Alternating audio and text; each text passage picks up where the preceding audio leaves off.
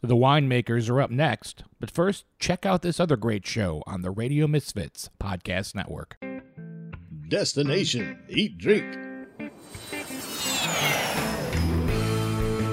This week on the podcast, we're talking wine in New Zealand and the dog you'll meet when you visit a local vineyard. You know, one of my favorite places that I love going to and chatting to the owners and the owner's son. And they got a great dog there called Vinny, the vineyard dog. You always get a really lovely reception there with the owners and their nice little dog.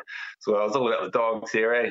Download Destination Eat Drink today on the Radio Misfits Podcast Network. From the birthplace of modern winemaking, Sonoma, California, welcome to the Winemakers. Local experts Sam Couturi, Bart Hansen, and Brian Casey, along with host John Myers, invite you to listen in as they discuss all facets of winemaking. So sit back, pour yourself a glass, and let's hear what the guys have to say this week. Hey, welcome to the Winemakers, guys. This is Brian Casey we got the whole crew today. We got Sam Couturi, Bart Hansen, and John Myers, and we're talking about gluten-free vodka because we're still socially distant. We're in the middle of we almost did a show yesterday, but the air quality just wasn't quite good enough. We were thinking about doing one outside in Sonoma, but we were up above 160 on the what is that thing? It's Purple Air. My daughter's swim team uses it. Well, AQI, the air quality index. But there's also like debate between the Purple Air aficionados and the airnow.gov aficionados. And that's the EPA. And that's maybe more official and it's a different way of measuring. But either way, 150 and above is pretty bad. That's don't want to hang out talking a whole bunch, which is what we do. No, you didn't say talking. You said bloviating, which I thought was interesting. Great term. Thanks, so right now, bloviator at my house here. Right now, my house it's reading 63. Weinberg is sitting at 90. Are you on? You're on Purple. This is on Purple Air, yeah. Top of Moon Mountain is at 60. Is that friend of the program, Mark Schwager? Maybe that is. Yeah. I think he has a Purple Air. Well, there's one. It's funny. The northern number, which is in line with like Santa Rosa and stuff, is at like 75. At least the view that I'm looking at, and then farther south, it's more like 66. It's nothing like it was Saturday and Sunday. Those were crazy days. We drove up to Santa Rosa, and honestly, you could barely see the Kunde Hill. Yeah. And it was that bad, and I'm not kidding. I think Sam's comment on social media yesterday about what was it, Sam, about the air index is like the weather because it just is constantly changing. I don't think I said that. Did I say that? No. I don't know. That is what I think. I mean, it's like, you can find some clean air if you.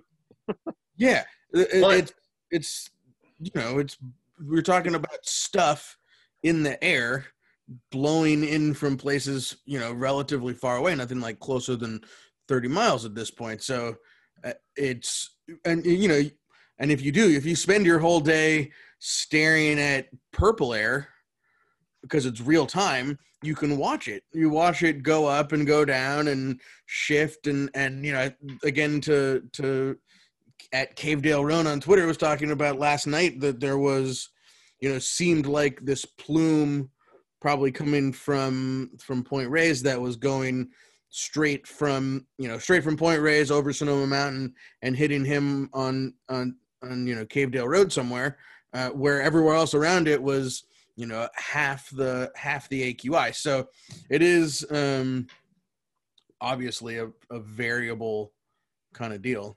I think maybe we should just mention for those people that don't live in Northern California that are listening, what we're talking about is.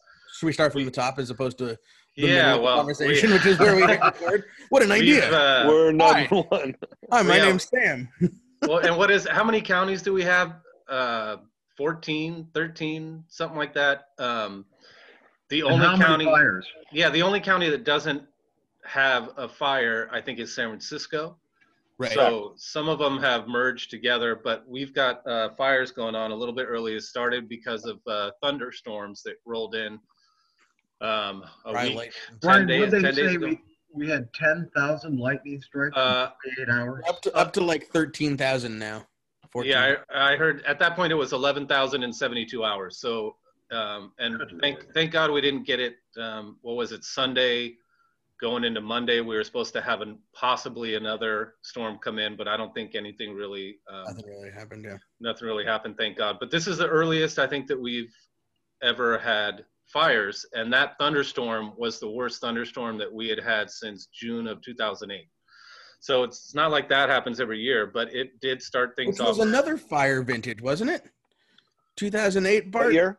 2008. That was Anderson Valley fires. That was Anderson Valley and yeah, correct. Yep. Yeah. Yep. Yeah. And that was like, it was kind of timed, if I remember right, similar to the 17 fires. It was like people were either getting ready to harvest or were still a little ways off from harvesting, and they just got frozen up. Right. Yeah. Sam, when we were talking the day before yesterday, you said that all the smoke was basically coming from one small fire, 2,000 acres close by.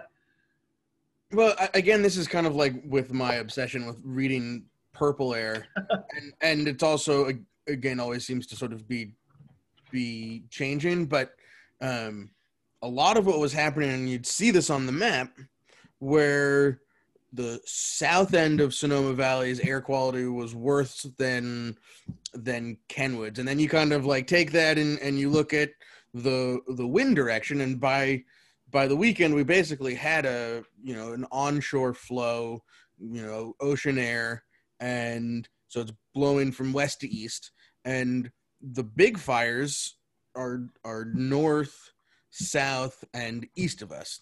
So, up in Healdsburg, that smoke was blowing east and, above us, and this whole Lake Hennessy, Vacaville giant fire is obviously east of us. So that smoke was blowing into the Central Valley, and Santa Cruz and Santa Clara is south of us. So the little one, by comparison's sake, is Point Reyes, and that's basically due west from here.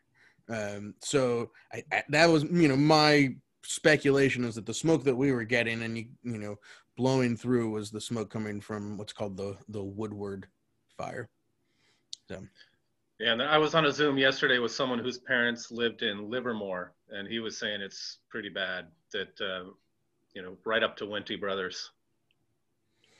Yeah, no, I mean, there's been pictures out of Lodi that were, socked in with smoke. It's been the whole state, and again, it's just a matter of how much, how often, how far away the fires are for, what kind of effects they'll have on, the harvest and such. Sam, did you read Esther Moberly's article? Yeah, I think everybody, especially with the kind of headline that it had, everybody's reading it and sharing it and talking about it. And certainly, everybody's preparing for the worst, but, we're also, everybody's kind of figuring out as we go, because this is unprecedented. It's not, we don't know.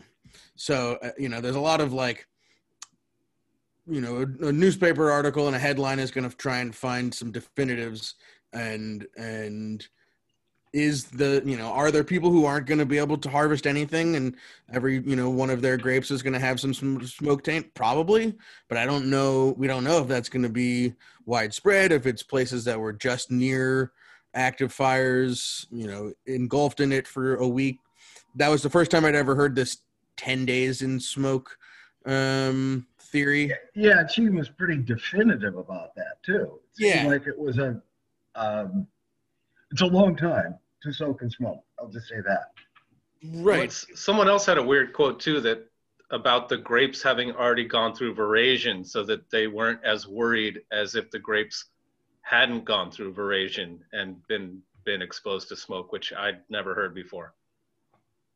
there's so many. Bart's just over there shaking his head. There's so many theories, and there's very rapidly evolving science about it.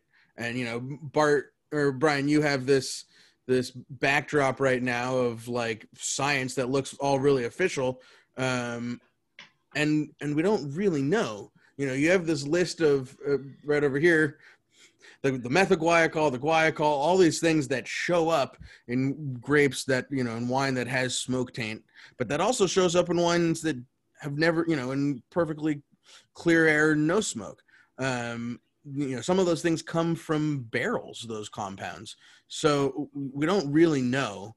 We don't actually know if those are the compounds that cause the off flavors or if those are just indicators that some unknown compounds are causing the off flavors. So there's so much, research happening, and unfortunately the last 5 years have provided us an opportunity to research a lot of it. And it's unfortunate, isn't it? And frankly, the Australians are ahead of us in this research because unfortunately they've had to deal with this longer and in more severe situations than we have. So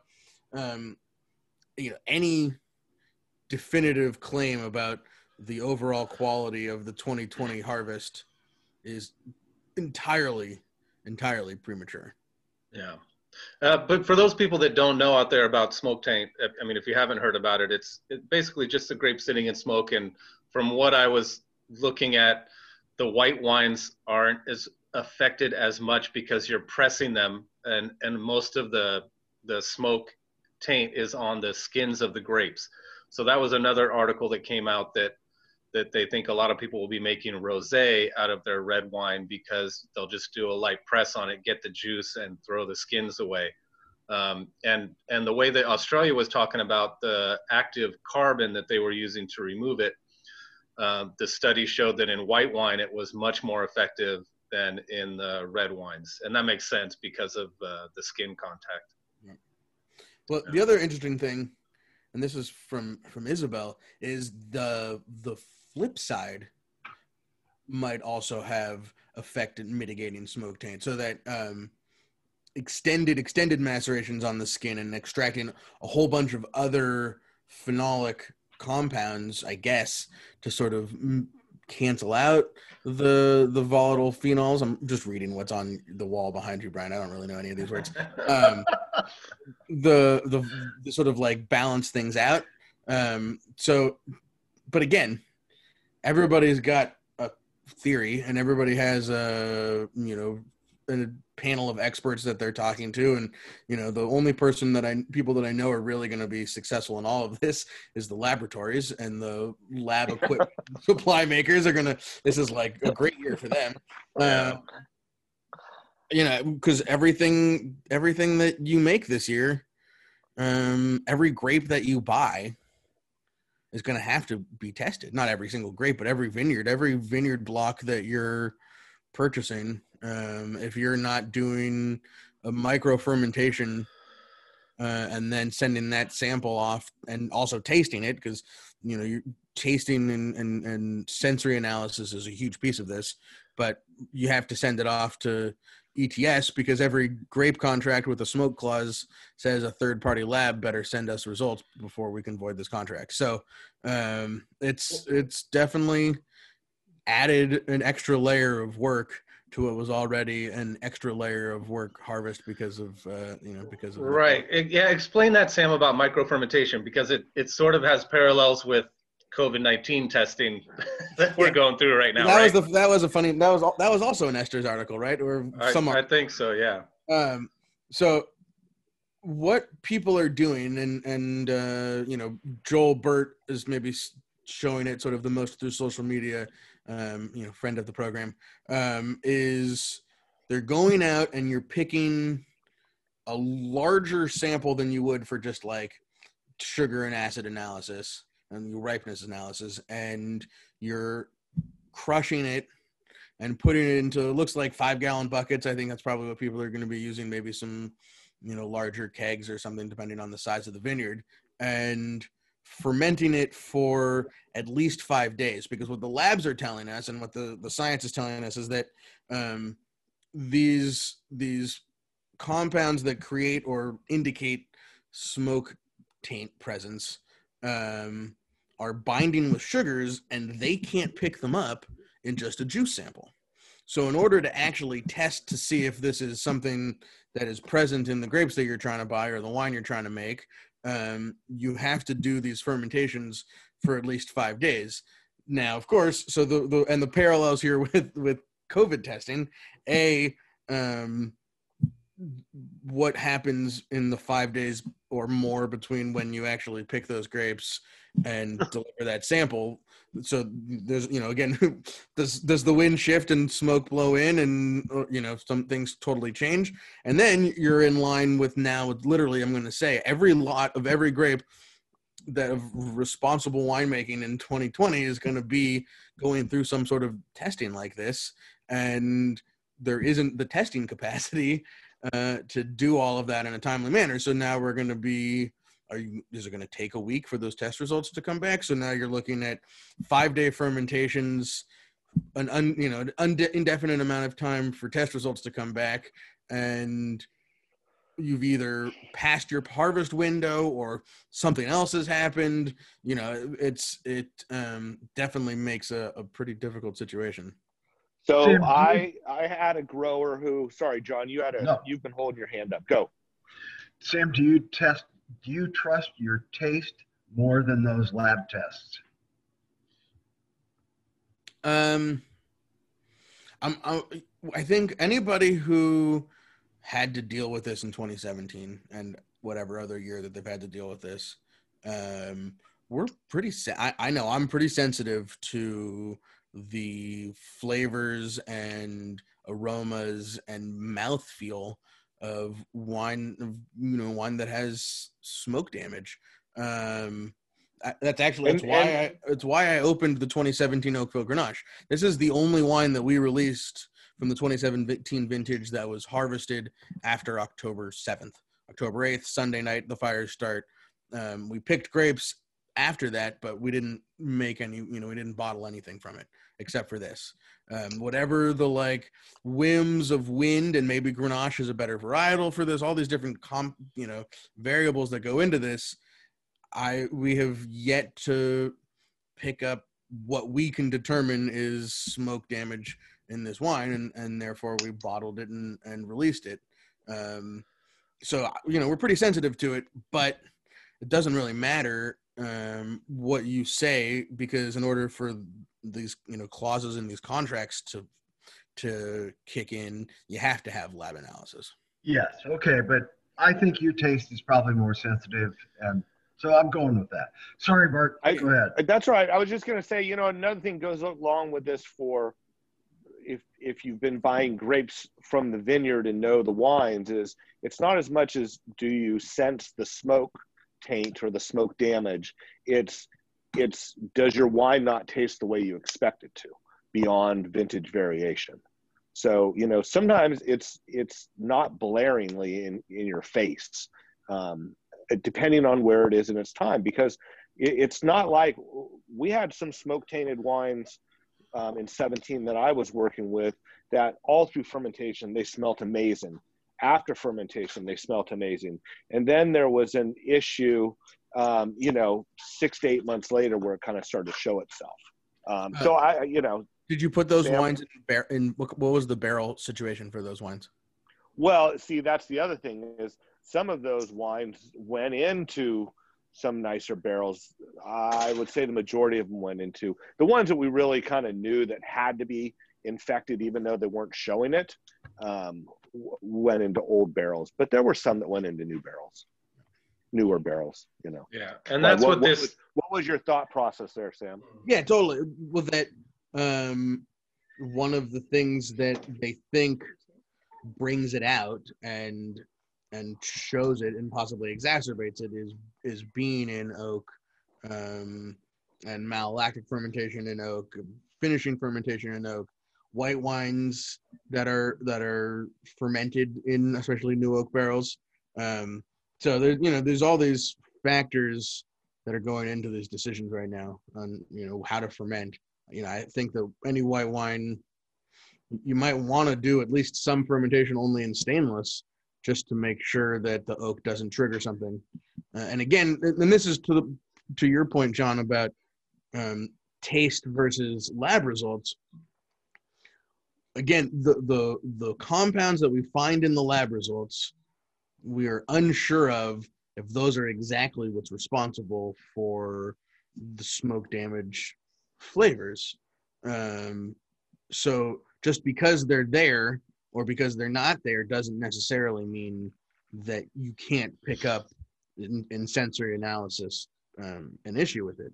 Or, my point with the barrels is, after a period of aging and possibly aging in oak, were those things highlighted enough and triggered enough that that you were able to taste them and smell them more? So we're going to learn a lot. This will be a year of trying to figure stuff out, and I think you can get away with a lot of experimentation in 2020.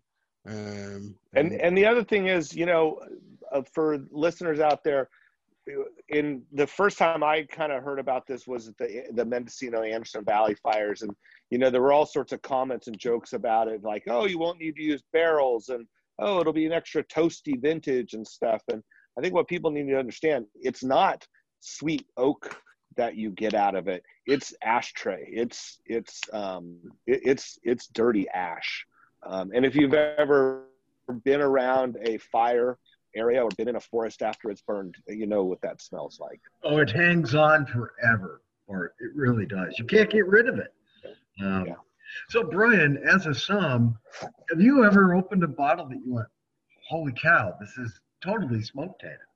No, but I did have people. I remember after the 08 fires, I was working at a State, Saunders Italian restaurant at the General's Daughter, and I remember people coming in and not ordering 08 Pinots that I really liked. I think it was McPhail. We carried, some nice Pinots from that area, and it kind of became a joke, that people weren't going to order those wines. And then, it was mostly those people that read articles and then liked to talk about it at the table with everyone about, oh yeah, smoke taint. And that was the first time I'd ever heard about it, but I never tasted anything that tasted off or bad. It was just people just not ordering the wine because they had their thought process was that it would be tainted. So I think and you've never seen anything. That's what I'm saying. It's just that, does it get out there, Sam? I mean, can you tell?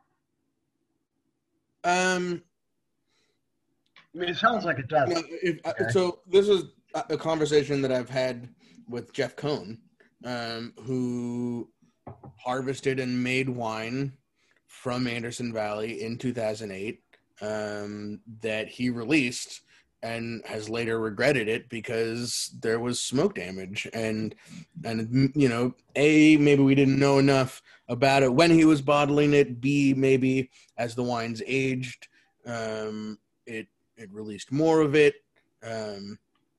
So, we don't, could have been any of those things.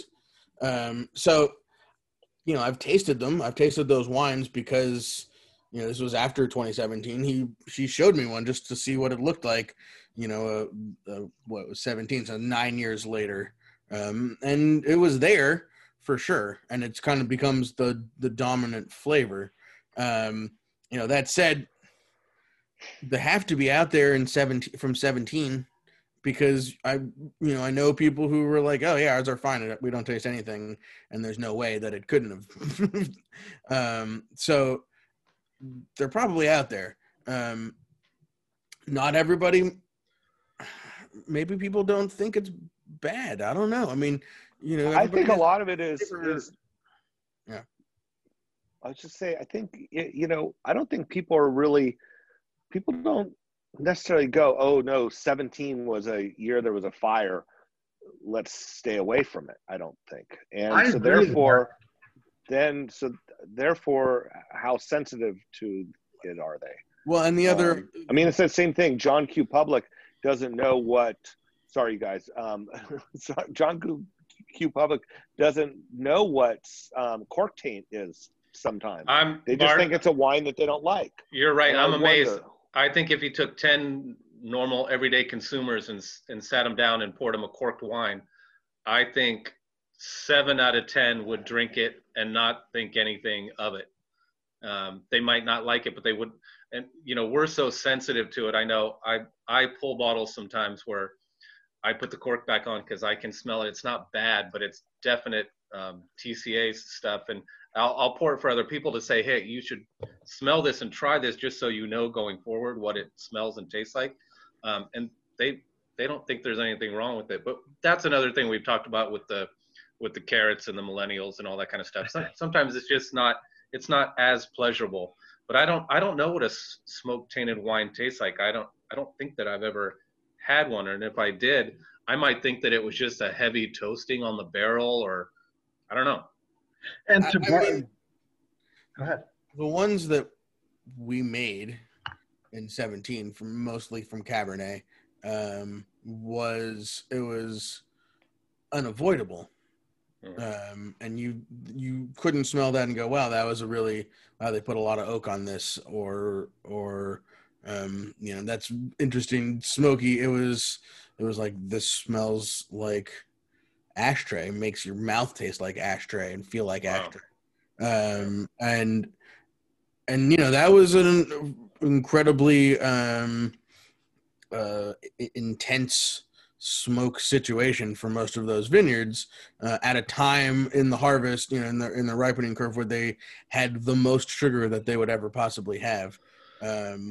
And, you know, the other thing about it is, and this is like, it's morbid, but what is burning around the vineyard when, you know, the smoke is in the vineyard affects it.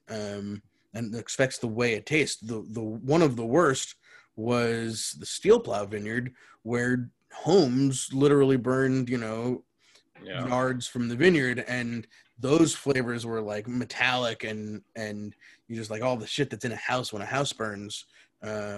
Whereas, you know, stuff that was like the Simon's Vineyard, which was probably the most had the most saturation of smoke, but it was all forest that burned around there. So it still wasn't good, but it had a very different flavor compound and aromatic compound, which is why I, you know, wholeheartedly believe that, yes, we've identified those 5 compounds that are on over your right shoulder, Brian. But I don't know if those are the whole story. And so we don't know the whole story, and there's going to be wines from 2020 that, again, there'll be stuff that's definitely damaged, and there's going to be stuff that has no trace of it.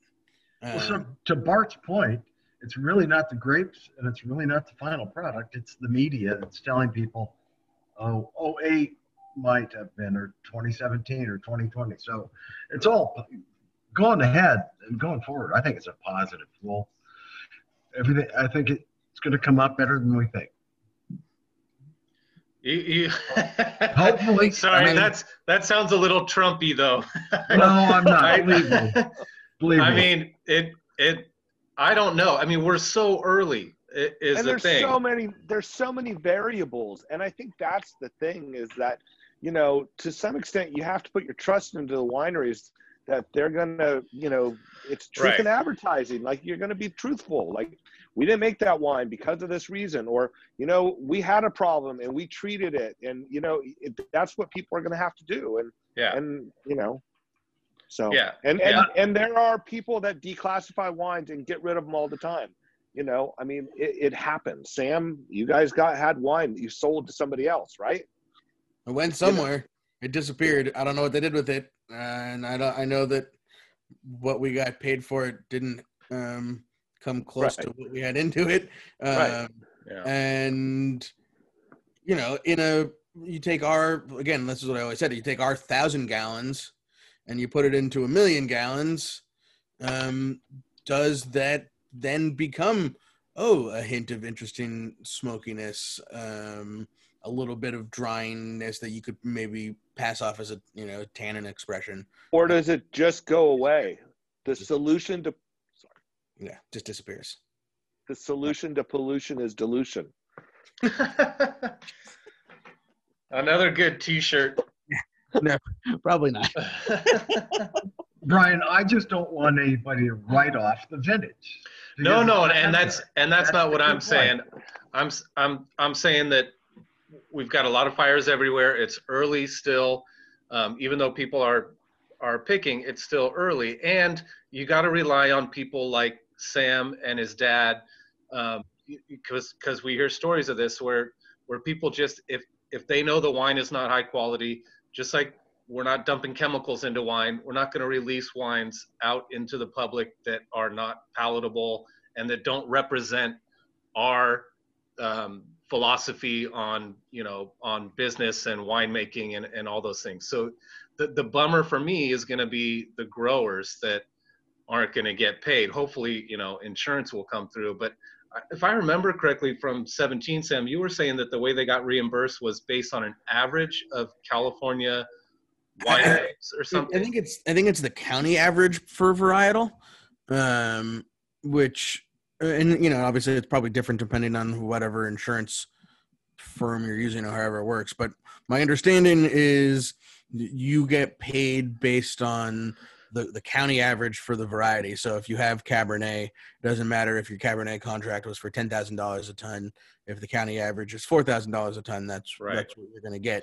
Right. And the other thing is, if you pick the grapes, it's essentially impossible to get reimbursed on insurance for it.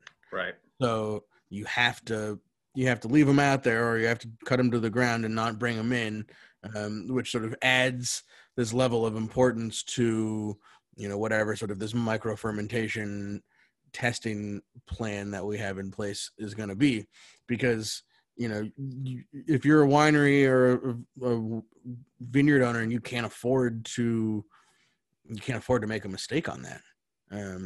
Some expensive mistakes are going to be made for sure based on, optimism or false positives or false negatives. I mean, here we are.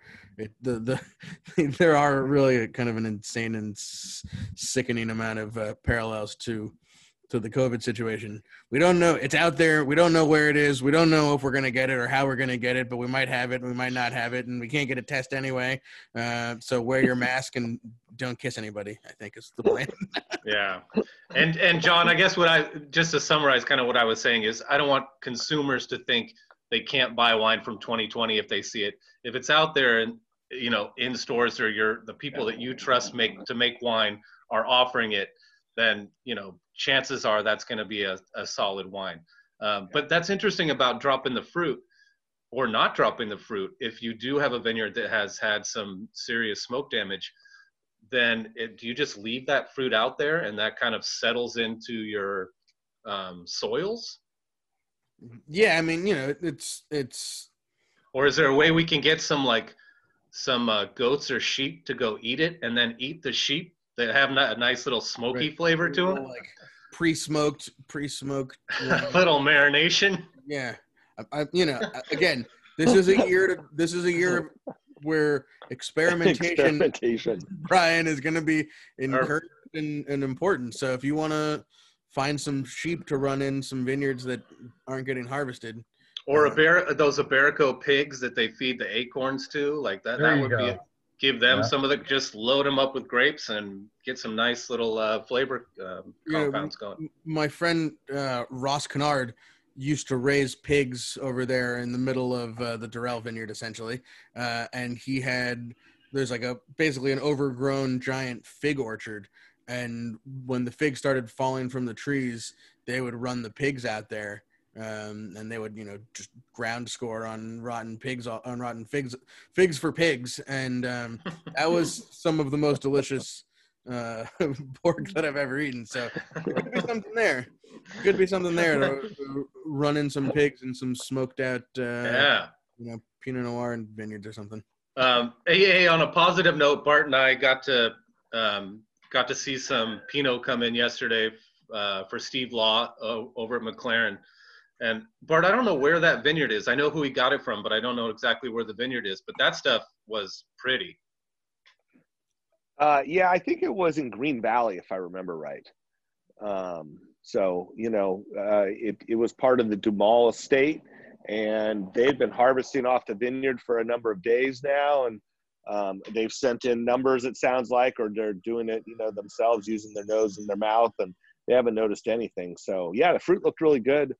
Smelled great. It's three different great. clones. One of them, the aromatics were just beautiful, but they all tasted great and smelled great. And I didn't pick up anything at all on that fruit. Yeah. So yeah, again, I think we're just gonna have to see, right? Yeah. Yep. Just another 2020.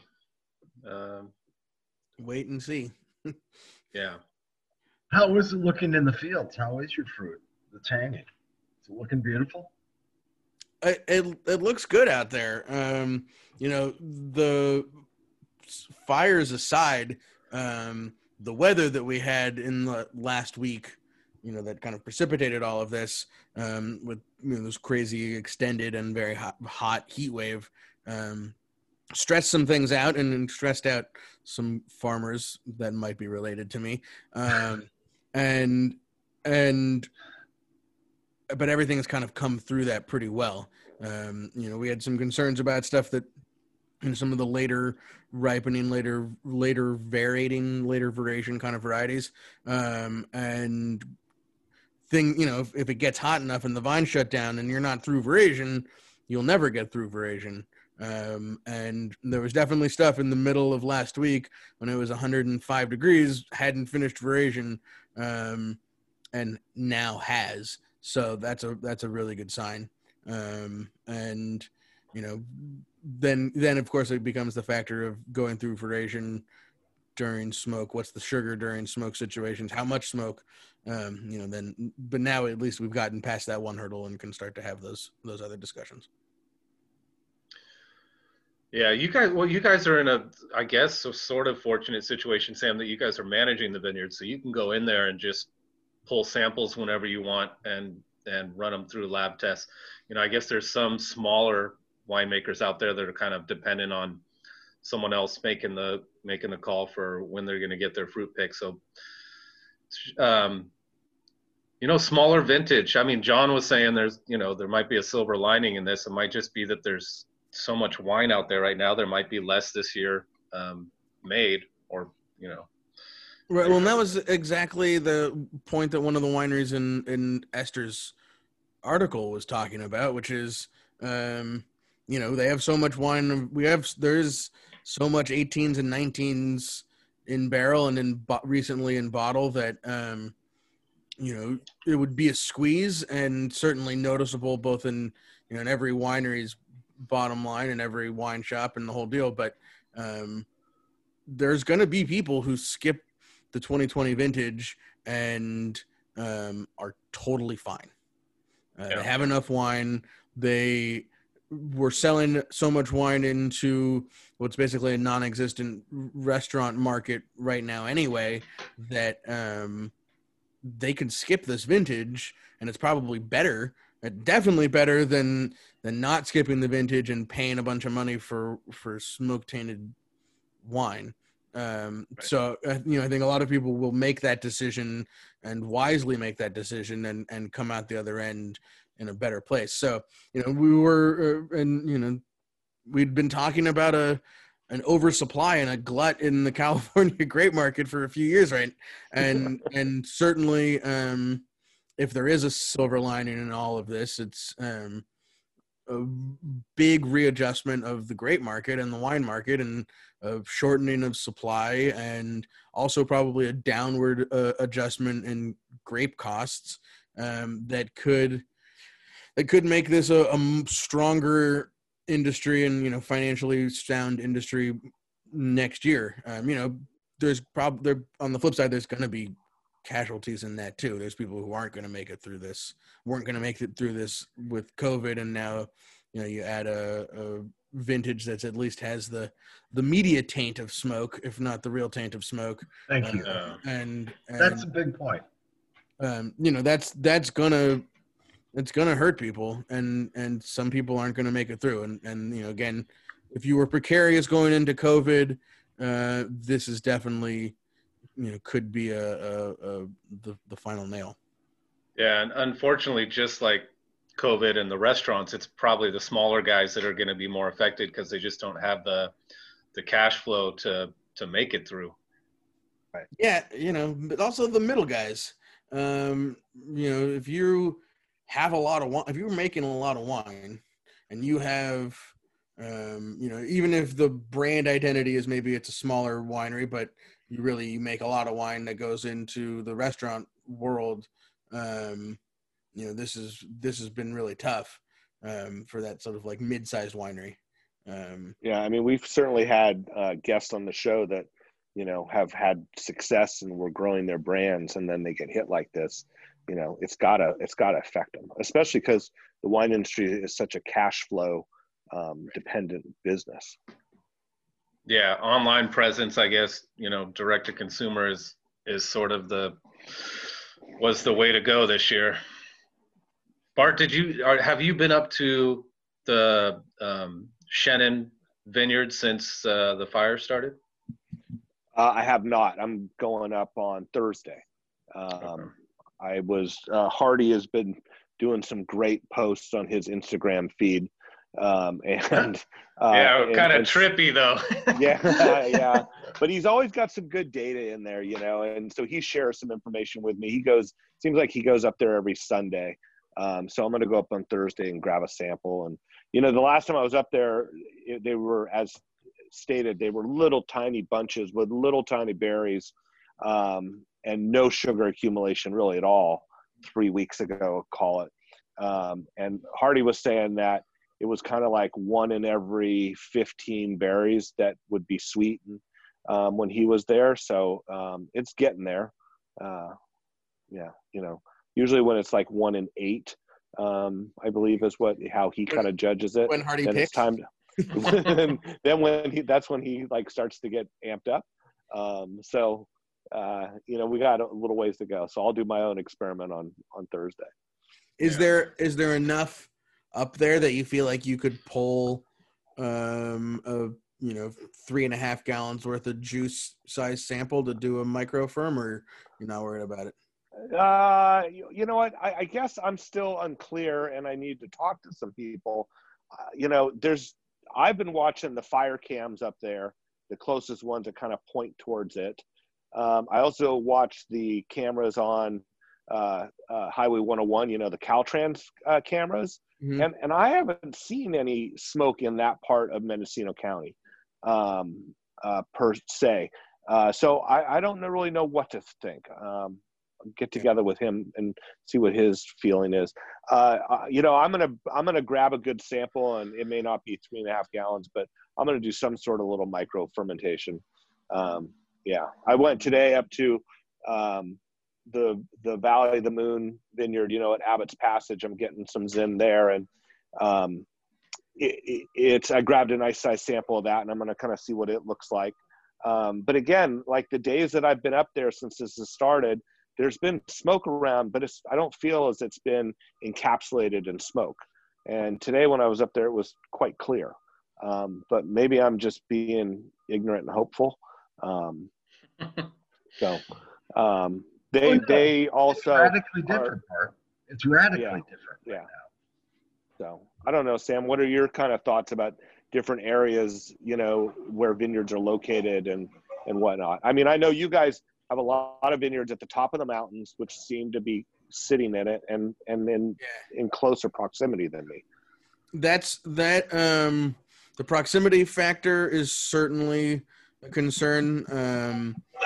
The Hennessy fire started essentially a few properties away from Oakville Ranch, but it burned the opposite direction, which means that the prevailing winds were blowing in the opposite direction. So how much smoke sat there, we don't know. I would say, and again, this is just my obsessive checking of purple air, and I wish more people at the top of the mountain had purple air sensors. Everybody go out and buy one. I don't have any stock, but I'm going to buy some before this episode airs.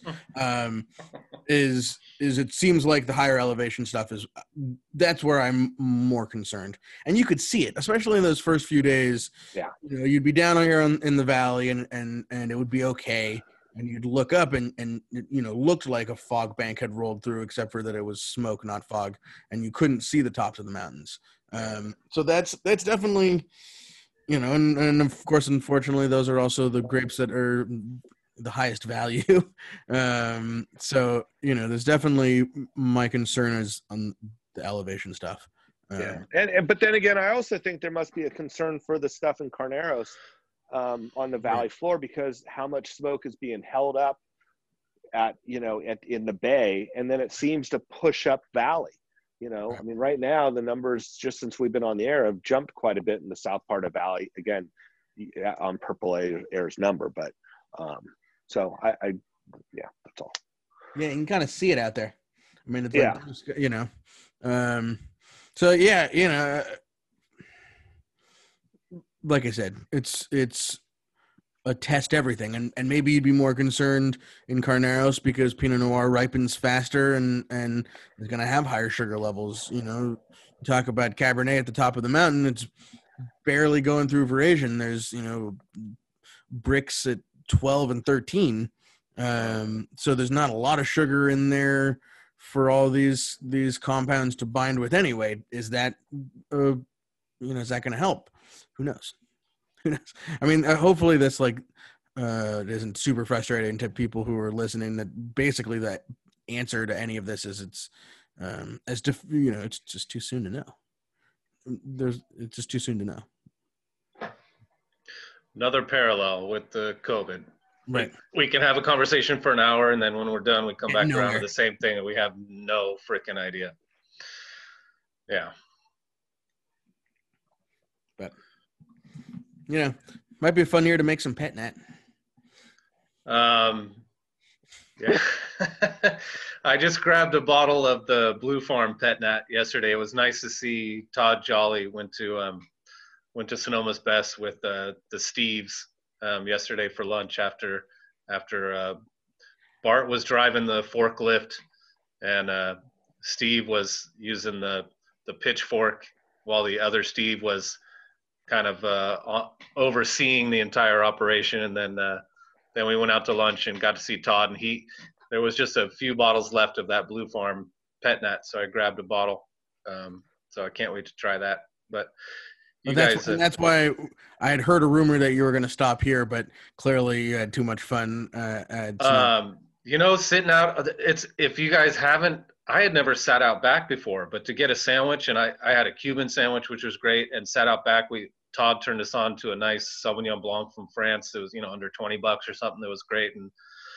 And then just sat outside, and it was, one of those normal moments where you're sitting around talking about wine and food and school and Zoom, and just kind of time goes by, and it's nice not to be wearing the mask and hanging out. Yeah.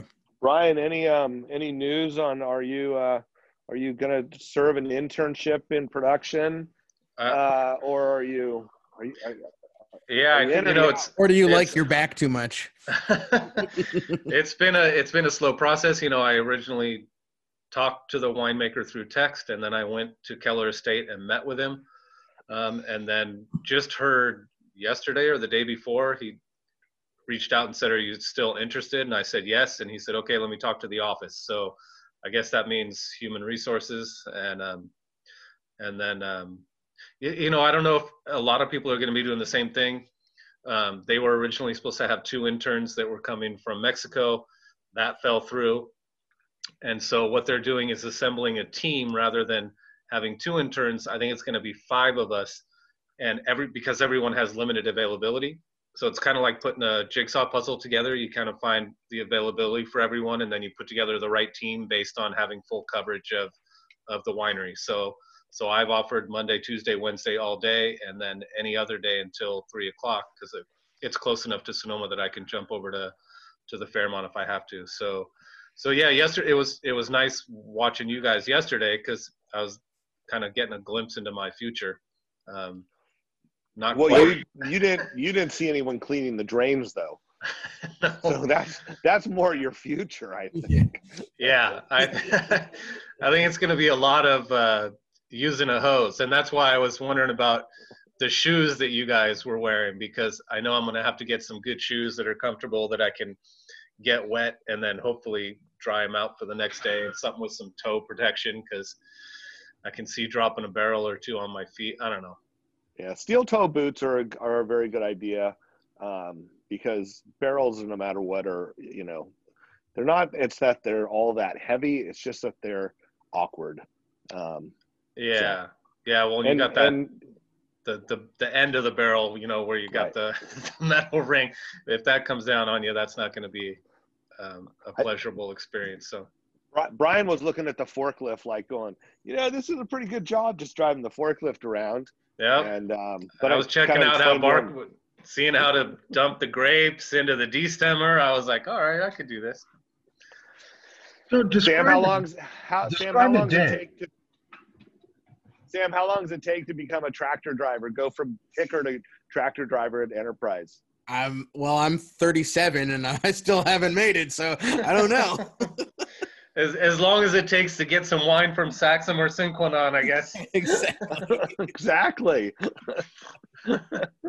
But you got to be ready for those opportunities, though. There's always, it might be that one day that someone doesn't show up or something, and then you go, hey, next man up. Like, you'd be like, oh, okay, I can do that. So I'd like to know how to do it. One of the first time when I was first learning how to drive the forklift, I was working in the warehouse at Kenwood, and I was supposed to move a row of pallets to another row. And it was Friday afternoon. I think it was myself and John Sheila, the president of the company. We were about the only ones there. And I pulled a pallet in, and I hit this water pipe, PVC water pipe that was running on the outside of the wall, and it broke immediately. And there was water just like flooding the warehouse. There were drains in there, but it was still flooding the warehouse. And I had to run up and reintroduce myself to John, because I don't think he knew my name still. And, and he didn't know how to turn off the water. He had to call his brother-in-law, had to call Mike. And the water ran for about 25 minutes. So after that, I was taken off forklift and put back on pallet jack. A wise decision. Describe a day. What are you going to do as an intern? John, I literally have no idea. I think, you guys froze up on me. And you probably think I froze. It's not me. I got full system. Describe what you would have an intern do for day one harvest. I mean, I think, Brian's day-to-day jobs, if you're at a winery and you're working there before harvest, you're cleaning things. You're cleaning the tanks, you're cleaning the crusher, the destemmer, you're cleaning bins. It's, you learn the business end of a pressure washer very quickly. And you're scrubbing things, you're cleaning. Once harvest starts, it's anything from raking out bins into the destemmer. Well, first of all, it's cleaning again. You come in the morning and you clean everything and you get ready to do your work. And then you process your fruit, whether you're crushing grapes or pressing. And that's raking grapes. It's shoveling grapes. It's, again, cleaning bins. You might be going around the winery and pulling samples. With some time, they teach you how to run sugars and temperatures, and you'd be going around all the fermentation tanks and checking the sugar and make sure that all the fermentations are healthy. You might be going to get lunch for everybody. You take a walk out to the vineyard, with some time. Someone might teach you how to sample vineyard. You'd be walking through doing grape sampling. It's really dependent on the size winery. I mean, where Brian's working, smaller winery, small crew, my guess you're going to do everything. But mostly cleaning. Yeah. I was surprised actually at how big the property was, because I had driven by, anyone that's gone down Lakeville from Petaluma to 37, you see it up on the left-hand side. It's a beautiful property. But when you get up there, you realize how expansive it is. Did you see the car collection? No, I didn't see any of that. But I did learn that not only do they do their own wines, but they also do a little custom crush stuff too. So it's going to be busy, I'm assuming. Yeah. You're And yeah, go ahead, John. who knows out there on Lakeville? It's like you go by it so many times, and I've never stopped. So I'm glad that you're going there. It's interesting. Yeah, it's well, you guys will definitely get you'll get the inside skinny. Oh man, I think, did I freeze up or you guys freeze up?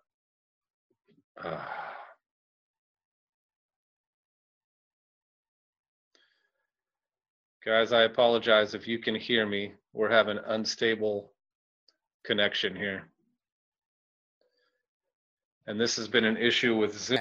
There we are.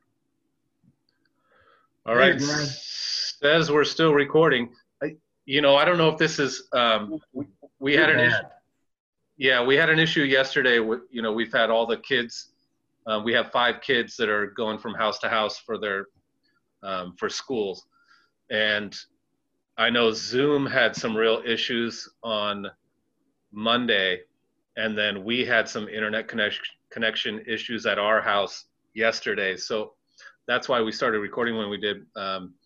We're getting a new router for the house, and we got those little things that plug into the wall that kind of boost your internet connectivity. But it's, they said that they've got something like it's 100,000 schools, that started this week on Zoom. And so, I think they just got a little overwhelmed with the amount of usage.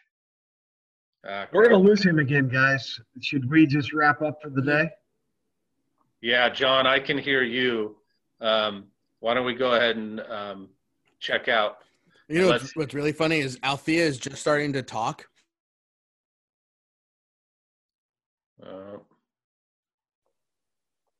Yeah, we should back said, up. Thanks, So Dad. much- It sounds like, thanks, Daddy. So much for any shout outs for today.